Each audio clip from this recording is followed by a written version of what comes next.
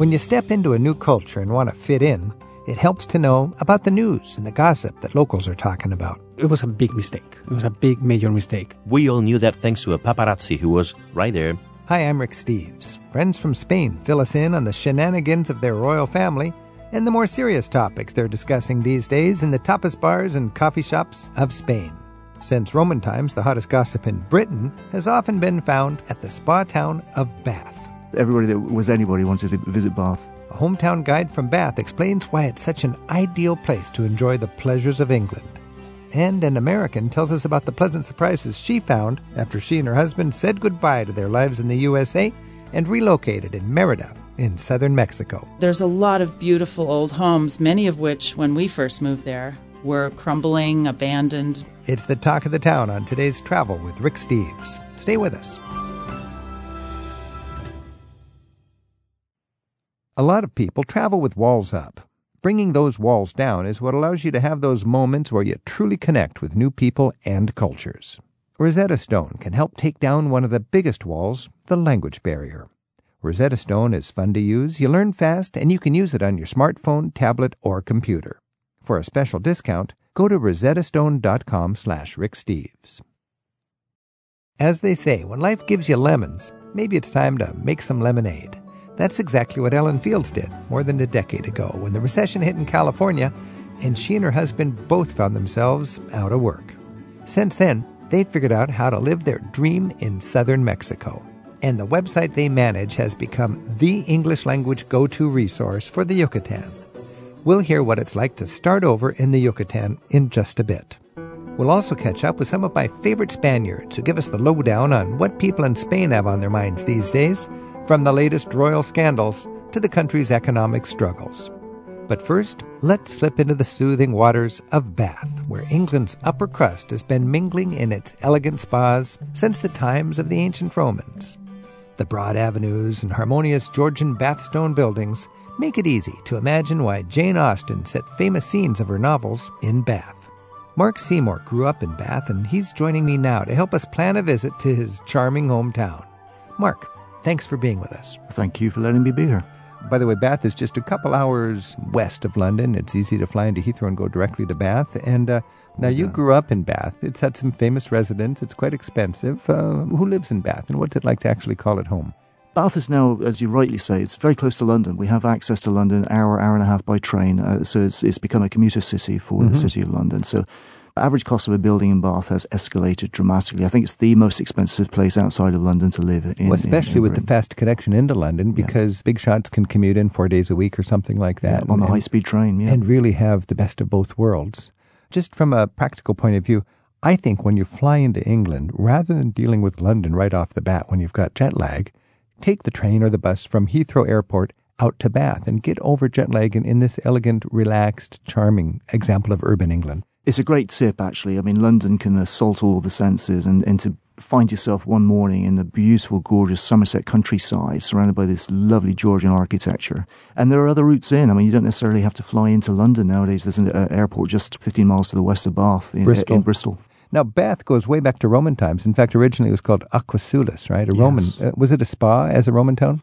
The Romans actually built it up and developed it as a spa resort, is the phrase. So people in Londinium could go to Aquasulis to take a bath. Yes. And when you go to Bath today, Bath, as you would say in England, Bath. You can actually, they've excavated the Roman original mineral spa, and it's a marvelous museum all around it with the beautiful gold mask of, who's that, Minerva, the goddess? Yes, Sulis Minerva. The baths themselves, they've been dug by archaeologists. They are now a living museum, if you like. They're a centerpiece of Bath. They're the best preserved Roman baths anywhere in the Roman world. After Rome, Bath also was very important and charming and small as Bath is today. It's hard to imagine that kings were coronated right there in the Abbey in Bath at one time 1,000 years ago. Yes, back in the 900s, King Edgar. Now, when we look at all the wealth of Bath today, part of it, I'm sure, is because of its spa. Part of it is because of the wool business. That's what made a lot of the great buildings in that area. Yes. But it also became quite run down and forgotten. And then it had a huge resurgence in the 1700s. Queen Mary visited this little provincial town. She partook of the waters, as we would say today. And lo and behold, she was happy in life. She was very unhappy in the fact that she hadn't conceived children. Oh, so she was hoping to be able to have a child. Very and much she was so. frustrated, and she went to Bath, and she must have been pretty desperate, and she heard some, like, fragile legend about this fancy water. Exactly. Yeah, And- cures all, including... And then 1 year later, England's got an heir. Yeah, exactly. And That's of course, enough to put a town on the map if it it's saying put we've it on got the map. mineral curative waters. yes, everybody that was anybody wanted to visit Bath thereafter. But then they have this whole Georgian period, and we think of the term neoclassical architecture in England. It's Georgian architecture, Yeah. and in a lot of ways, Bath was a trend-setting city during this Georgian period. It was, again, this little village out in the middle of nowhere in this wonderful landscape of Somerset up on the hills. It would have been lovely. And these people, the rich and wealthy, were desperate to get out of these dirty, horrible, That's right. This was horrible filthy industrial age cities. kind of stuff, Yeah, yeah. And this place was it. As soon as people started to put their name to it, more people wanted to go. So if you were rich and capable, you could go to Bath and really live the ultimate. This must have Yes. been the ultimate resort. And It became a resort town. and there were personalities. This Beau Nash was like the master of ceremonies. Beau Nash is a great character. Like the man who was a loser. He went off to university, lasted 3 months. He joined the military, he lasted 3 months. Each time his father bailed him out. He eventually wound up in London, gambling. He did very well in the gambling profession, and of course he found out that in the summer all of his clients, as he would have called them, his gambling partners, were going off to the West Country, off to Somerset. So he followed them, and he decided, okay, well, if they're there, that's where the money is. He set up gambling halls all over town, and he became a very, very wealthy, And he affluent, pretty much ran the professional scene gambler. socially, and he Yep. established the norms. And Gambling went into matchmaking and dating, and he hooked people up and made money out of that as well. and Became this master was of an age ceremonies. when just this Georgian sort of sensibilities is not the word, but I mean, they had wide sidewalks so women could walk down showing off these wide skirts just so they Very could flaunt their trendy. fancy fabrics. Yes. You had people running around in sedan chairs. Yes. The word cheerio, we use it today as a salutation when you leave a premises. In those days, if you were arriving at a premises, Beau Nash would actually be standing there as master of ceremonies in one of the great halls, one of the gambling halls probably, or a dance hall perhaps. And he would call the chair for you, and it would be chair ho, chair ho. Oh, so when you were leaving, somebody would holler for the chair. Yes. Chair ho. Chair ho. Cheerio. Chair ho. And then they'd have torches because they didn't have electric street lamps back That's then. And right. you've got the remnants of that in some of these elegant buildings today, the snuffers, where you could snuff out your torch. Some lovely, lovely wrought ironwork around some of I these love gorgeous that. buildings, and these snuffers are still apparent. We're talking about Bath in Somerset, England, and our guide is native son Mark Seymour.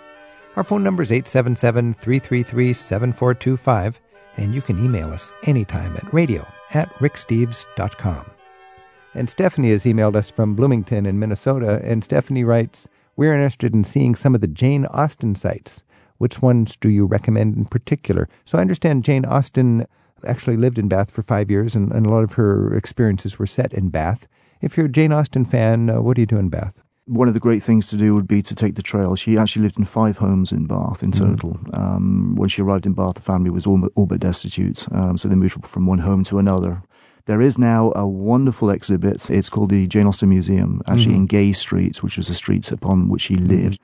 You can visit this little museum, and they will show you how she would have lived and grace the streets of Bath at the time. Yeah, my disappointment with that Jane Austen Center is there was hardly any actual artifacts. It's been put together really as sort of a real-life museum, but it's so small. It's not top of my list of things to do, I must say. It's interesting you're a Jane Austen fan. Yeah, a It's lot of no people are miss. hell-bent It's a to no do miss. anything relating Yeah. to Jane Austen after having so much fun reading her novels. Yeah. Beth is on the line from Chicago, Illinois. Beth, thanks for your call. Oh, hi. I am a Jane Austen fan, but I'm coming with my husband and my son, neither of whom are what I would call let's call them very reluctant, dragged into watching TV show Jane Austen fans. So they would like to do something other than Jane Austen while they're there. I'll do the most important things, but I'm hoping there's something else for them. Bath is full of pubs and clubs, of course, but the thing I like to do whenever I arrive in Bath is go down to Bath Abbey. There's a lovely abbey down next to the assembly rooms and the Bath Spa. Go into the abbey. It's not the largest, most spectacular abbey in the world, but you can go into the abbey and you can actually climb up into the bell tower and you can ring the bell of Bath Abbey. You can. I didn't Ask know that. nicely, smile pleasantly, and they will let you ring the bell. It's not the big one, it's the little one. You push a button, but it's great fun to do. Also, for Beth's son, 15 years old, they finally reopened the spa, and it's quite a fancy swimming pool. I thought that was enjoyable. Yeah, hot water baths, the original spa water coming up out of the ground. Nowadays, there's just the one. There is a new one opening where you can actually go up on rooftop level, so you're above the city. and swim at night. And it's to swim on this, like you're swimming on the top of a building in the middle of Bath, which is quite nice. Fantastic. Also, one great thing about Bath, and we're talking to Beth. So, Beth, when you're in Bath with your 15-year-old son, remember there are guided walks done by retired school teachers and historians and history buffs that they're just volunteers. And every day there's a free walk from the center right in front of the Abbey, and they are delightful. They're just a hoot. They're just so full of fascinating little insights into Bath. And be sure to take that guided walk. In the evening, there's, I think, the best street comedy you'll find anywhere in Europe is an outfit called Bizarre Bath. And it's 2 or 3 comedians and actors that every night walk people around Bath. And that is really hilarious. First of all, is everyone aware that Bizarre Bath is not a historical walk? There's no history, no facts, no figures, nothing of any cultural interest whatsoever. It is an evening's entertainment. Lots of fun, lots of laughter.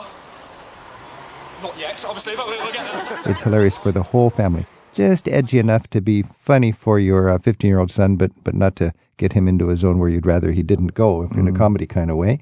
One thing, Beth, also, which I found fascinating, is the Bath Costume Museum, which shows you 300 years of fashion with 1 decade at a time in display cases. So you've got all these mannequins dressed up, featuring what was going on from a fashion point of view in the city that really made the fashion in Britain for a long time. But it takes you from the days when there were no right and left shoes, they were just called straights, all the way up to Twiggy and the age of the Beatles and beyond. So I think you can enjoy that. And while we're thinking about ways Beth and her husband and 15-year-old son can enjoy Bath, Mark, it's fun to actually hike along or bike along the old industrial canal paths, the towpaths. Yeah, the towpaths. There's a canal that connects the River Avon to the River Kennet. It's called the Kennet and Avon Canal. It makes sense. But these canals throughout Europe, the boats that used to ply their trade on those canals had to be pulled by horses. So there are these wonderful trails that were the original towpaths that the horses would walk. Nowadays, they're all pedestrianised. You can use them as a cycle track if you want. There's a lovely walk from Bath out to a place called Bathampton. Great pub where you can have a lovely lunch at the far end and then turn around and come back again. It's beautiful. And you can take your children into a pub, no problem in Britain. You can, and you can also actually take a canal boat from the embankment in Bath all the way out to Bathampton as well. There you go, Beth. Lots of ideas on Bath. That all sounds great. Thanks for your call. This is Travel with Rick Steves. We've been talking with Mark Seymour, and we're talking about enjoying Bath. And Mark, one of my favorite evenings in Bath was going to a pub and having scrumpy. What is scrumpy, and how can we enjoy that as a capper for our day in Bath? The English drink cider. Americans drink cider and then hard cider. To us, hard cider is cider. There's another alcohol level above that, and it's called scrumpy. It's the second fermentation process of the pressed apples. Hard cider. Hard cider. And we have a saying, if you drink 1 pint of that, it will make you angry.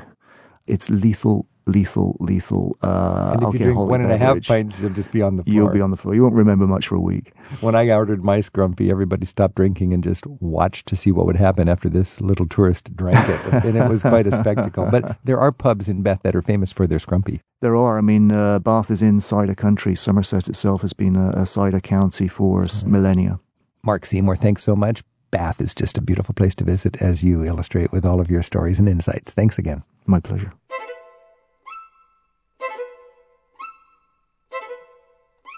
Up next, we're selling the house and leaving the country with an American who did just that. When they hit hard times in California, Ellen Fields and her husband found a surprisingly affordable and welcoming new home south of the border in the Yucatan. We'll hear her story next. Support for Travel with Rick Steves comes from Rosetta Stone, helping you learn a new language on your smartphone. Rosetta Stone uses images and games to teach instead of rote memorization. Learn more at rosettastone.com/Rick Steves. When Ellen and James Fields were laid off from their high-tech jobs in California at the start of the economic recession back in 2002, they decided it was time to try something completely different. They looked for a place where the cost of living was lower, but where the opportunities were bountiful for enjoying a good life and where it'd be easy to get back and forth to visit family back in the United States. They considered options all over the planet before finally deciding to relocate in Merida. That's the main city on Mexico's Yucatan Peninsula. Ellen Fields joins us now on Travel with Rick Steves to tell us what made Merida feel just like home for them and what they've learned about the Yucatan as editors of the popular English language website called YucatanLiving.com. Ellen, great to have you with us. Thank you, Rick. You and your husband really did quite a bit of searching before you settled on the Yucatan. tell us what your priorities were, and for people who might want to be considering a retirement or a new start, why would you choose the Yucatan and specifically Mérida, the big city in the middle of the Yucatan, which I've always thought is just a big city that you fly into and get the heck out of there? We had traveled a lot in the few years before we decided to move from California, and we'd been to Indonesia and Italy multiple times, and that's why both of those were considerations. We loved both those places. But after 9/11, we actually wanted somewhere we could drive to, so we could drive back to California if we needed to. It was kind of silly, but that's how people were thinking then. So we started focusing on the continent, and we wanted a place where we could learn another language. We didn't want to move, for instance, to Costa Rica, where English is spoken. So we started focusing on those sorts of countries. Both of us actually never had even considered moving to Mexico. In our youth, we had traveled to Tijuana and weren't interested. But as I was searching on the internet, I came across a rogue real estate website. It was really bad, and it was very, basic, but it showed some pictures of houses, and they were beautiful. They had these beautiful tiled floors and arched windows and just the kind of thing that we liked. So I looked into it a little bit more. There wasn't a lot on the internet about Mérida then, but what we saw sounded intriguing. So we booked a flight to Cancun, went scuba diving for a few days, and then drove over to Mérida. We looked at houses, we liked what we saw, and we ended up buying one. Describe Mérida just in general. Is there an idyllic colonial downtown, or is it one big giant megapolis, or what? It's kind of like L.A. in the sense that it's spread out. The Yucatan Peninsula is flat as a pancake, and so Mérida has been able to spread out on this flat area. But yes, it has a very old colonial downtown, some of which has been beautified and some of which still has not. In fact, I believe it is the second largest colonial city in the Americas next to Mexico City as far as land is concerned. And so there's a lot of beautiful old homes, many of which, when we first moved there, were crumbling, abandoned. Nobody was living in them because the Mexican Yucatecan population, the people that made money and were moving up in the world, they wanted to move out of the centro. So the north of Mérida was getting populated with the more modern buildings, which it still is. And so by the time we got there were a lot of opportunities downtown to buy and renovate buildings, but there was still in the north things like Costco and Home Depot and restaurants and shopping malls and an international airport. So it seemed like it had everything going for it to us. It was a little hot, but we figured we could deal with that. And on weekends, we went to the Caribbean to go scuba diving. That was an important issue for us, too. In your website, YucatanLiving.com, you call it a poor man's Shangri-La. How so? When we moved there, Mérida was very inexpensive, and maybe that's the poor man's part. The Yucatan Peninsula is an amazing playground, especially if you're interested at all in history or you like to be outdoors and you like the ocean. There's just so much to do there. Not all in Mérida, but within, a day trip, you can go to all sorts of things, just about everything except a mountain. And for that, you can climb. You used to be able to climb up Chichen Itza's pyramid. Talking about that, I remember climbing to some of those pre-Columbian pyramids to the very top, and then you look out over the Yucatan, and like you said, it is so flat. All you see, it is like a green carpet of jungle, but little bumps in the carpet, and those would be overgrown, yet to be excavated pre-Columbian pyramids, more temples. Yes, absolutely. There's still a lot undiscovered. You've lived in Mérida for about a decade, I understand. How do you like it? What are some of the, let's just say somebody's tired of the rat race and they want to live well with the limited income, sell the Yucatan for a retirement home. Well, it's actually a very good opportunity to retire and be able to live on less. Of course, you can live on more there, too. Now there's opportunities to live at any level that you want to. But you can buy or rent a house and renovate it or not. There's houses by the beach, or you can be in the city, or you can be in the jungle. You have those choices. You've got all the amenities that you're going to need, including very, very good health care. When we moved there, the health care was okay, but now the health care has improved immensely. And you can see a doctor really easily. A normal doctor's fee for an hour is $40. And there's very good doctors, all of whom have done some training, it seems, in the United States or Canada. So a lot of American listeners right now might be thinking, did she say good health care? Isn't she in Mexico? Yeah. And you know what? And not only that, great dentists, fabulous dentists. Wow. Yeah, I know it's not what people think. But for one thing, the Yucatan is its own unique place. It is in Mexico, but it's not like the rest of Mexico. In fact, there was a time in history when the Yucatan tried to become its own country.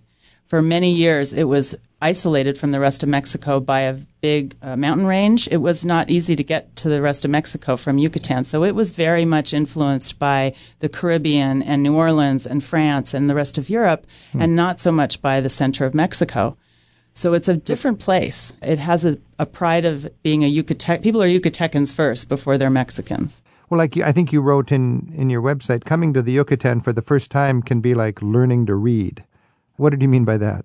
Well, it's so different. For us, anyway, it was so different from anything we had expected to see in Mexico. There's a lot of French and Italian-inspired architecture. Yeah. It's very hot, and it's called a tropical desert, so it has 2 rainy seasons and 2 very hot, dry seasons.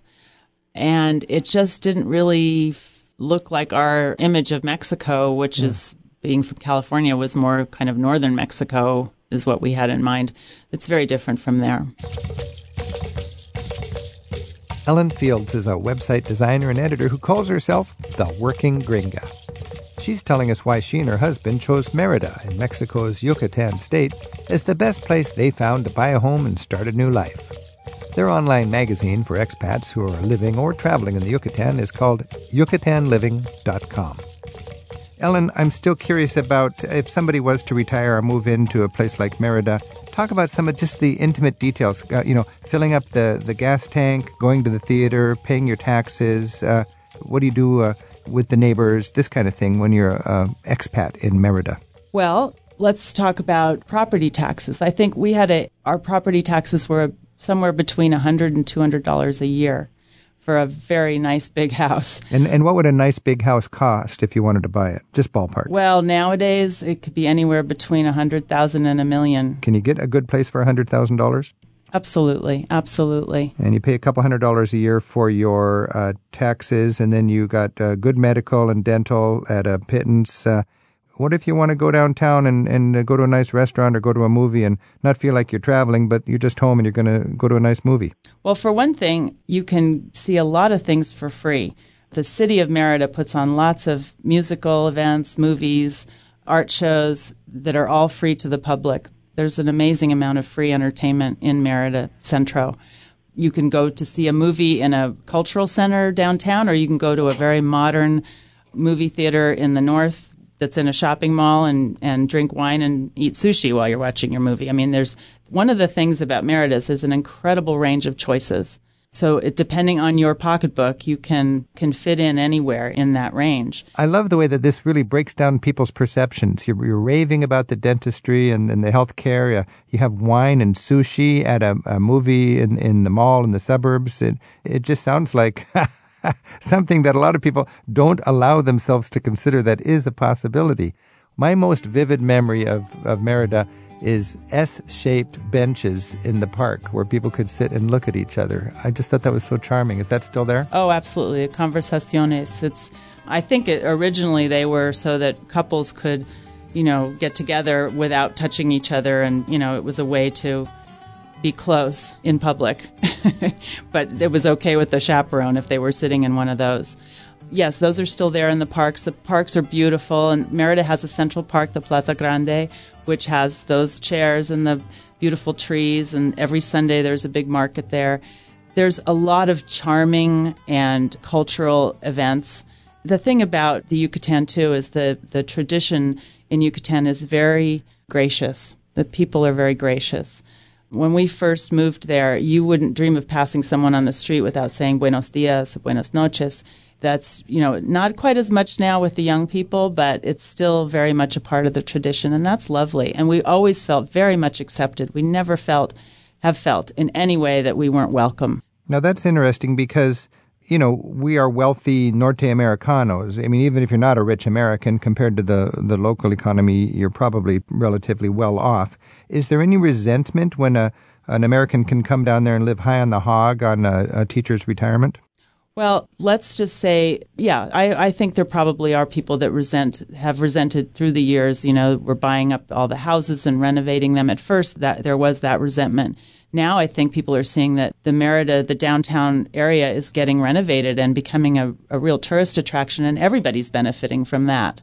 And also, most of the expats in Merida are good citizens. We participate in a lot of fundraising and helping. There's a lot of people that help with stray dogs and spay and neuter programs and that kind of thing. People are renovating their houses and their streets so things look nice. And then whenever an expat comes in and moves into Merida, they become a source of income for the people around them.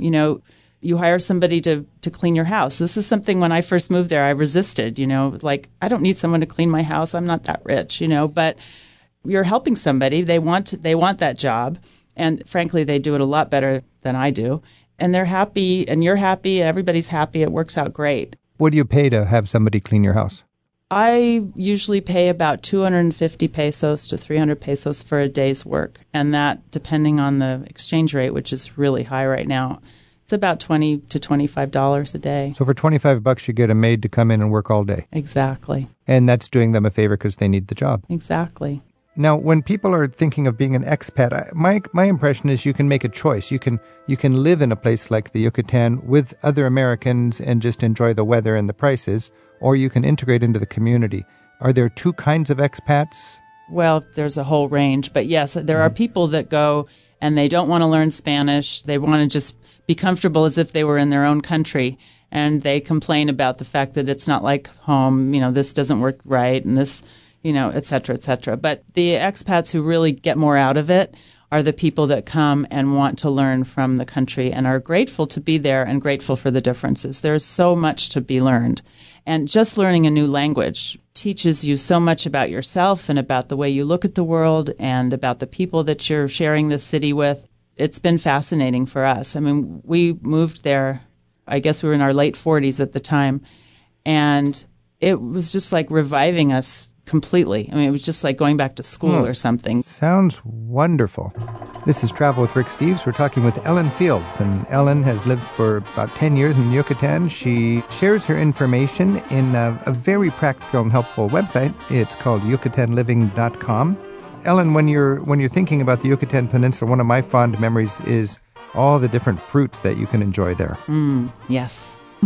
Fruits you've never heard of, probably, too. Well, that's what's really amazing. I mean, of course, there's wonderful oranges and mangoes, but talk about some of the new fruits. Well, the newest fruit that I fell in love with is the pitaya, which I fell in love with it for the way it tastes, but also for the way it looks. It looks like it was designed by an artist. They call it dragon fruit in other places, and it grows really strangely. It grows on what looks like a cactus that doesn't come out of the ground. It drapes over a wall or a tree or something, so it's a sort of an air cactus. It flowers, and then it has these amazing fruits that are pink with green-tipped leaves, and then when you slice it, it's white on the inside with little black seeds. It's stunning. What's the folk music in the Yucatan? First of all, the Yucatan was famous around the beginning of the 20th century for its music. It's called trova, and it was famous all over the world at that time. So trova is still sung and performed throughout Merida. There's probably no night when you couldn't go find somebody playing that kind of music. On, I think it's Thursday nights, the men who are the trovadores, who play trova, gather in the square, and you can just go up to them and have them play a few songs for you, or you can ask them to come to your house and play for a certain amount per hour. Anyway, they are there in groups of 2s and 3s. So that's the traditional Yucatecan music. That would be 3 male voices, or 2 or 3 male voices and 2 or 3 guitars, is that right? Exactly. Now, a lot of people are concerned about safety in Mexico and the drug war and violent corruption and so on. And I understand the Yucatan thinks of itself as the safest state in Mexico. What's your take on that for an expat? My take on that is that it is the safest state in Mexico. Now, I haven't traveled to every other state, but I've never felt in any way in danger in Merida or in Yucatan. I've driven all over the Yucatan Peninsula, and people couldn't be kinder and nicer. You just don't hear about. I mean, once in a while, somebody will get killed, You know, once in a while, something bad happens, like it would in any city of almost 1 million people, but far, far less than what would happen if you were living in Houston or Dallas or Denver or Chicago. It's a very, very safe place. So it's a real city. You can become part of the local scene. You're an hour's drive away from wonderful beach resorts. It just sounds like a great setup. And you're helping people with your website. What's the website again? The website is yucatanliving.com, and we wrote it so that it's information about the Yucatan Peninsula in English. We have everything from information about destinations, things you might want to visit within the peninsula, like, you know, a cool little town that has a beautiful church, that sort of thing. Or we have a section called Yucatan Survivor, which has articles about things you need to know if you're living there, like how your plumbing works, because it works a little differently than it does in the States. Ellen, I would imagine it's kind of dangerous for somebody who's in a kind of a rut in the United States to peruse that website because they might think they should relocate south of the border. Ellen Fields, thanks so much. It's a fascinating topic to think about becoming an expat in a wonderland like the Yucatan.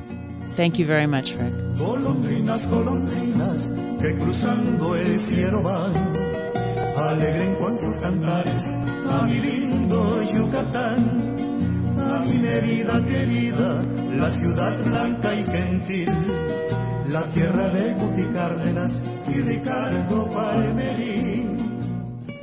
You can learn more about the life of expatriates in Merida and find lots of vacation planning resources for the Yucatan at Ellen's online magazine. It's called yucatanliving.com.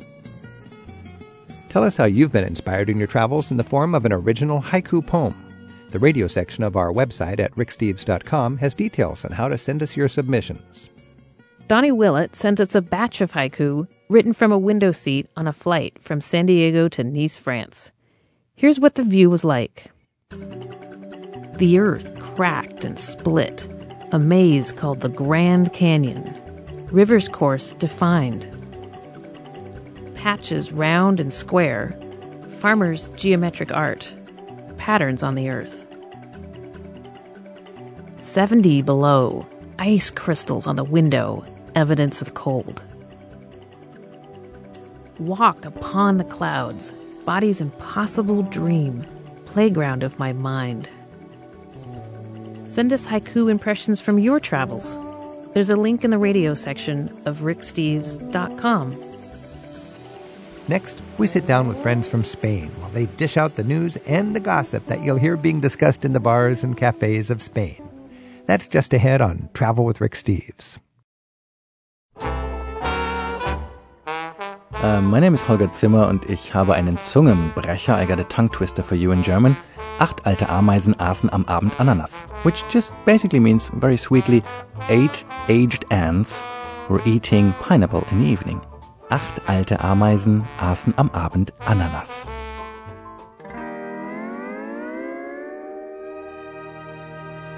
One of my favorite things to do wherever I'm traveling is to just sit down in a bar or a cafe, make some new friends, and chat about the world from their perspective. Let's imagine we're in Spain right now and about to join tour guides Francisco Glaria and Federico Barroso as they discuss what's been in the news in their country lately. They'll help us get up to speed on what they and their neighbors are talking about in Spain. Francisco and Federico, thanks for joining us. Thank you. Thank you. So if you're traveling in Spain and you want to connect with some local people and have a, how do you say beer? Cerveza. Or a vino tinto, a little glass of red wine, and you want to talk with people, where do you go? Where's a good place to hang out and talk with people? Any bar or Spanish. Any bar in Spain. Any bar in Spain. Any bar. I mean, Spain, we have many churches, but we have more bars than churches, you see. And when you think of a bar, it's not really like a tavern. It's the little cafe, diner, wine bar, beer saloon on the corner. Everybody's welcome, many generations, young people, old people. Exactly. It's just a gathering place for eating and drinking. It's a way of socializing.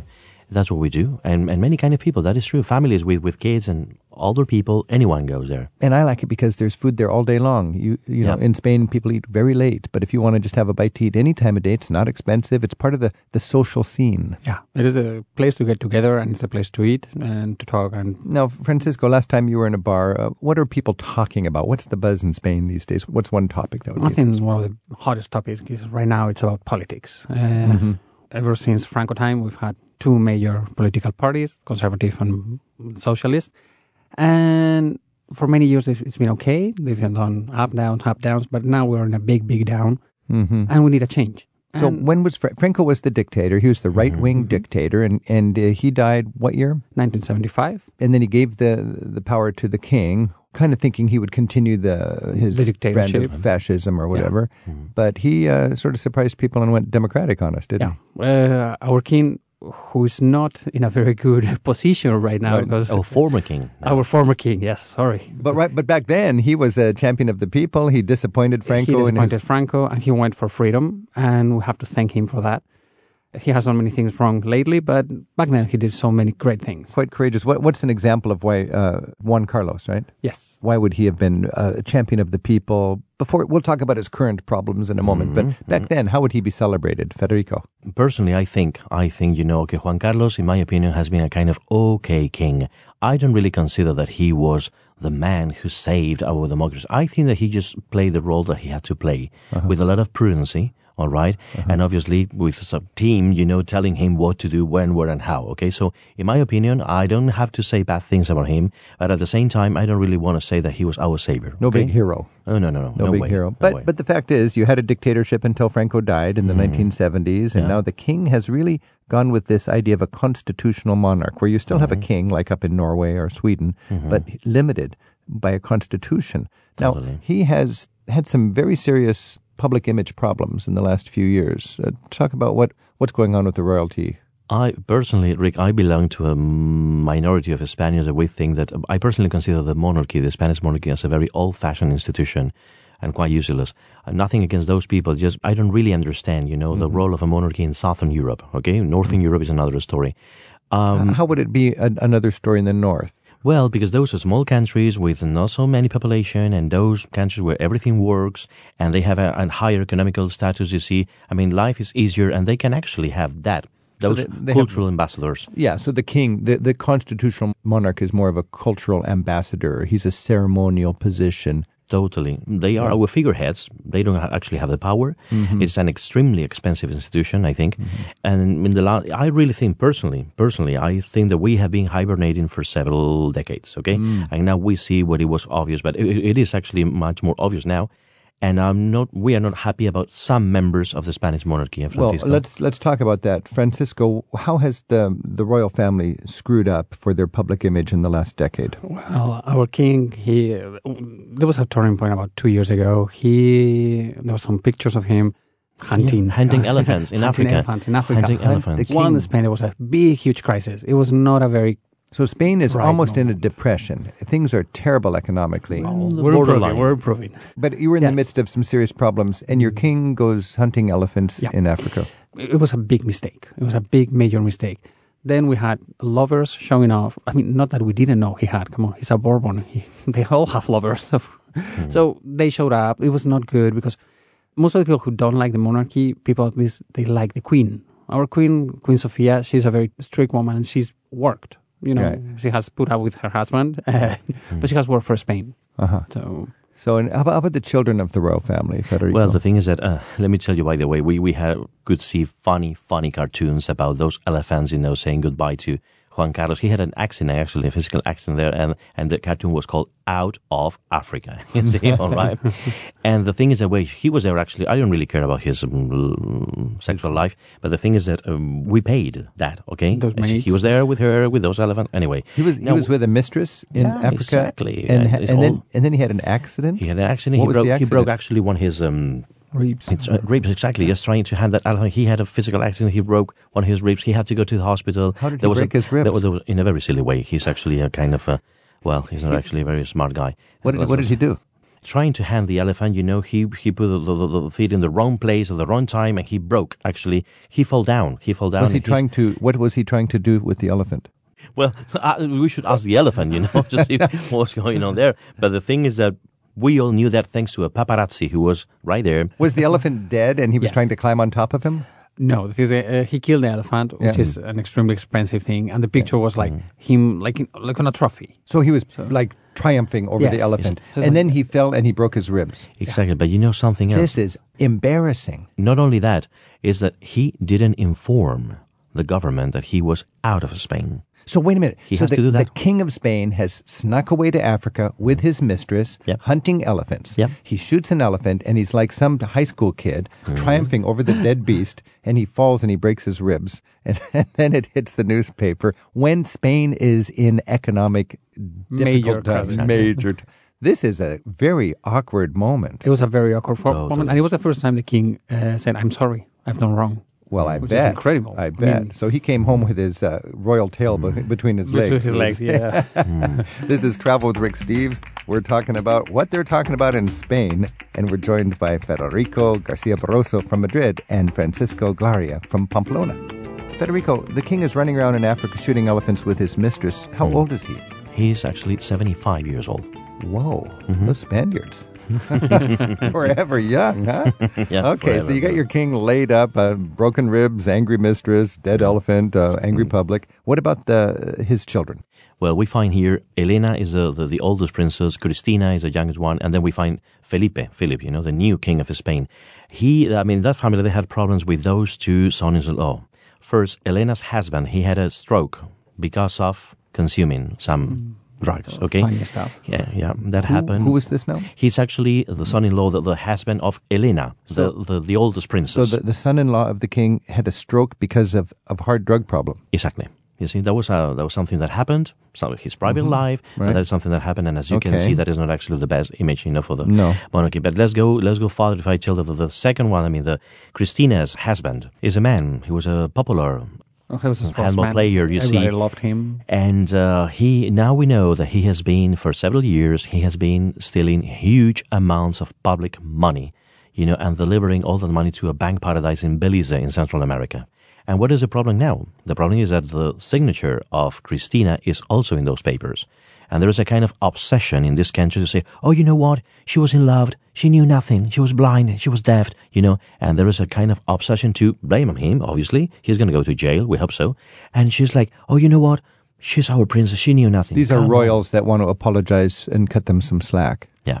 Okay. I can even tell you, Rick, the situation is so delicate that in the last years, we never see family picture with Felipe, Philip, our new king, and Letizia, our new queen, they are never sharing any space with those members of the family. So this is Felipe. So Juan Carlos, did he just give up the king? Totally, that happened. And that is another story. I don't really think that things happen just by coincidence, you see. That happened in June 2014, okay? And we were quite surprised about that. In just one day, we could see how, suddenly Juan Carlos there's a formal way to abdicate. Yeah. And give the throne to his son, Felipe. And now Felipe is trying to start fresh and distance himself from these. Now, is Felipe's image stronger, Francisco? He's much more prepared. He's a young person. He's about 48. I don't know exactly. Something like that. And he's 46, 2 years older than me. So what the thing is, he's a very young man. He's very well prepared. He speaks languages, so he's very well traveled. He's studied everywhere. So I think he's prepared to do it. But the thing is that he has inherited this new title with his brother-in-law doing all of these funny things.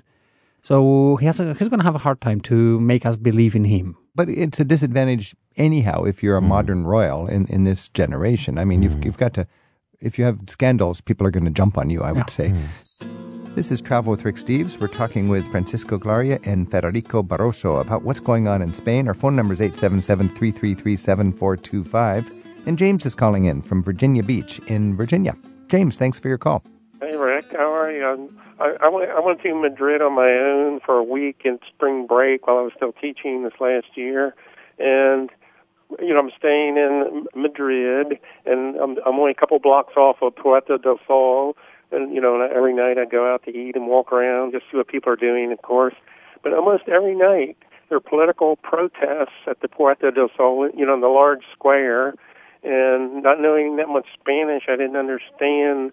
I would see these older gentlemen, actually they're younger than me, 55 to 65 years old, holding up these posters and being very earnest about them. They're showing pictures of 5 prisoners of the victims of Francoism.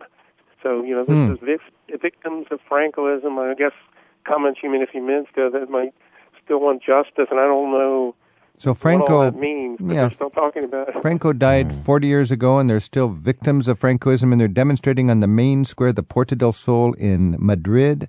Federico is from Madrid. Federico, what's up? Well, actually, I can tell you, my condo is just 2 blocks away from that place, and I can see how every Thursday afternoon we find those people. Well, let me tell you, all the Americans, that those people are what we call in Spain, those Republicans that are actually the opposite concept you have in America. Our Republicans are our liberal people with that flag with the purple color, by the way. So they were the people in the Civil War who fought Franco and lost? Exactly. The thing is that those were times of freedom of speech in my country in those 1930s, and unfortunately, Franco gave that military coup d'etat. He destroyed democracy. That was the beginning of a civil war, at the beginning of a nightmare. He finally won the war. And the thing is that many of those people are protesting because those relatives and those friends were killed not during the Spanish Civil War, during the times of the dictatorship. Some people were taken into that big building, the clock tower, it was actually the central post office. That was a place where Franco tortured and killed many people in those 40s and those 50s, and those people are still asking for justice. This is something quite similar to what is happening in Argentina, in Buenos Aires, with those mothers with the white handkerchief. And that building is right overlooking Puerta del Sol. Yeah. That's right. So you can be having your happy-go-lucky tourist time on the main square, and for Spaniards, they look at that building. Exactly. And I understand Franco would actually, didn't they throw people right out the windows or something like this? Oh, yeah, of course. I mean, there are many scary stories and things that are. I can even tell you how we see those photos, those pictures, and then we find some relatives of Federico Garcia Lorca, the poet, who was actually killed by Franco in those troubled years. It's still a very delicate issue. It's a pity to see that they are just a small group of people, but we have to respect them because they are right. They are still asking for justice, and that is the point. It's easy when you're in Madrid, James, to have demonstrations going on, and like you, I wouldn't know what they're for. Sometimes they're celebrations, and sometimes they're angry demonstrations, and it's good to ask, anytime you can ask a local what's going on, and I always find that fascinating. Thanks for your call, James. Okay, thank you. Take care. Take care. Thank you. And we're talking with Francisco Glaria and Federico Barroso about what's happening in Spain. Francisco, James was just talking about a demonstration he saw. Of course, Spain has been suffering through an economic crisis as severe as any place in Europe. What's the general feeling in Spain now about how the economy is doing? I think we're beginning to see, not the end, but we're beginning to see the beginning of the end of it. But the biggest problem is that people don't believe anymore in politicians. We're in a very lack of happiness, not of happiness, of, who do we trust? We cannot trust politicians. It's kind of a broken spirit as a nation. Well, I think the sensation of nation is beginning to be stronger because people are donating more, we're helping more people. So we're trying to forget about politicians, we're trying to forget about monarchy, we're trying to forget about these things that are, let's say, useless. You need help, ask for it. We're beginning to see a lot of young people that they're fired. What do? You create your own internet company and you sell whatever you know what to do over the net, which I think is not only Spanish, it's a global issue. Is there a political movement that's answering this hunger? The two main political parties, we cannot vote them, which is terrible. So you've given up on your equivalent of the Democrats and the Republicans. So now there has been another one that has been brought up new. It's called Podemos. I think it's kind of funny. What does that mean? It's, yes, we can. Yes, we can. Hello, Mr. Obama. Well, the thing is that they're very left political party. The Yes We Can party. Yes. I mean, and is there a hope for them? They're a fresh answer maybe? The thing is that at least there's a change. Personally, I don't think it is the right change because they're going way too much to the left. I mean, we're talking Castro, we're talking, to me it's too much, but at least they're changing. They're making the other two shaking things up a little bit to maybe wake up the other parties that are always... I think it's more than wake up. I think it's a slap in the face. Slap in the face. Federico, if you're a traveler dreaming of going to Spain, but you've seen news stories about demonstrations and you've heard about things are just desperate economically, what do we need to worry about or be concerned about as travelers? Or how would this crisis impact our visit? Well, let me tell you that we are tour guides. It's a privilege, to work in tourism industry in this guild because we don't really see the crisis, okay? We see we live in big cities where there is a lot of money going on there, because visitors are coming to Spain. Spain is still a safe destination. We have our political problems, of course, and some economical crisis, of course, but this is not really affecting, to our So as a tourist, you hardly see it because you go to the famous, charming, lucky towns. Exactly. But the other half of the country, the industrial towns without the rich heritage and all of the tourism, they would be more depressing. Exactly, especially those small towns that were in those days, just maybe 10 or 15 years ago, they were victims of that fictitious bubble, housing bubble, you see. This is something that happened also in America and in other places, you see. And nowadays we have to face reality, you see. We are not the only ones. There are other countries with the same problems. But specifically in the case of Spain, we have a political crisis. Our political skeleton is not working anymore. We have to change that. And immediately after we talk about economy, I think that is a consequence, you see, of our political problems. And at the same time, we are in the age of globalization, and that is affecting us seriously. Well, I'm glad that there is understanding in Spain that there may be a light at the end of the tunnel, and there's still an interest in finding it. Yes. And I'm glad that travelers can come to Spain and enjoy a beautiful Spanish time, and that there's guides like you who can help us out.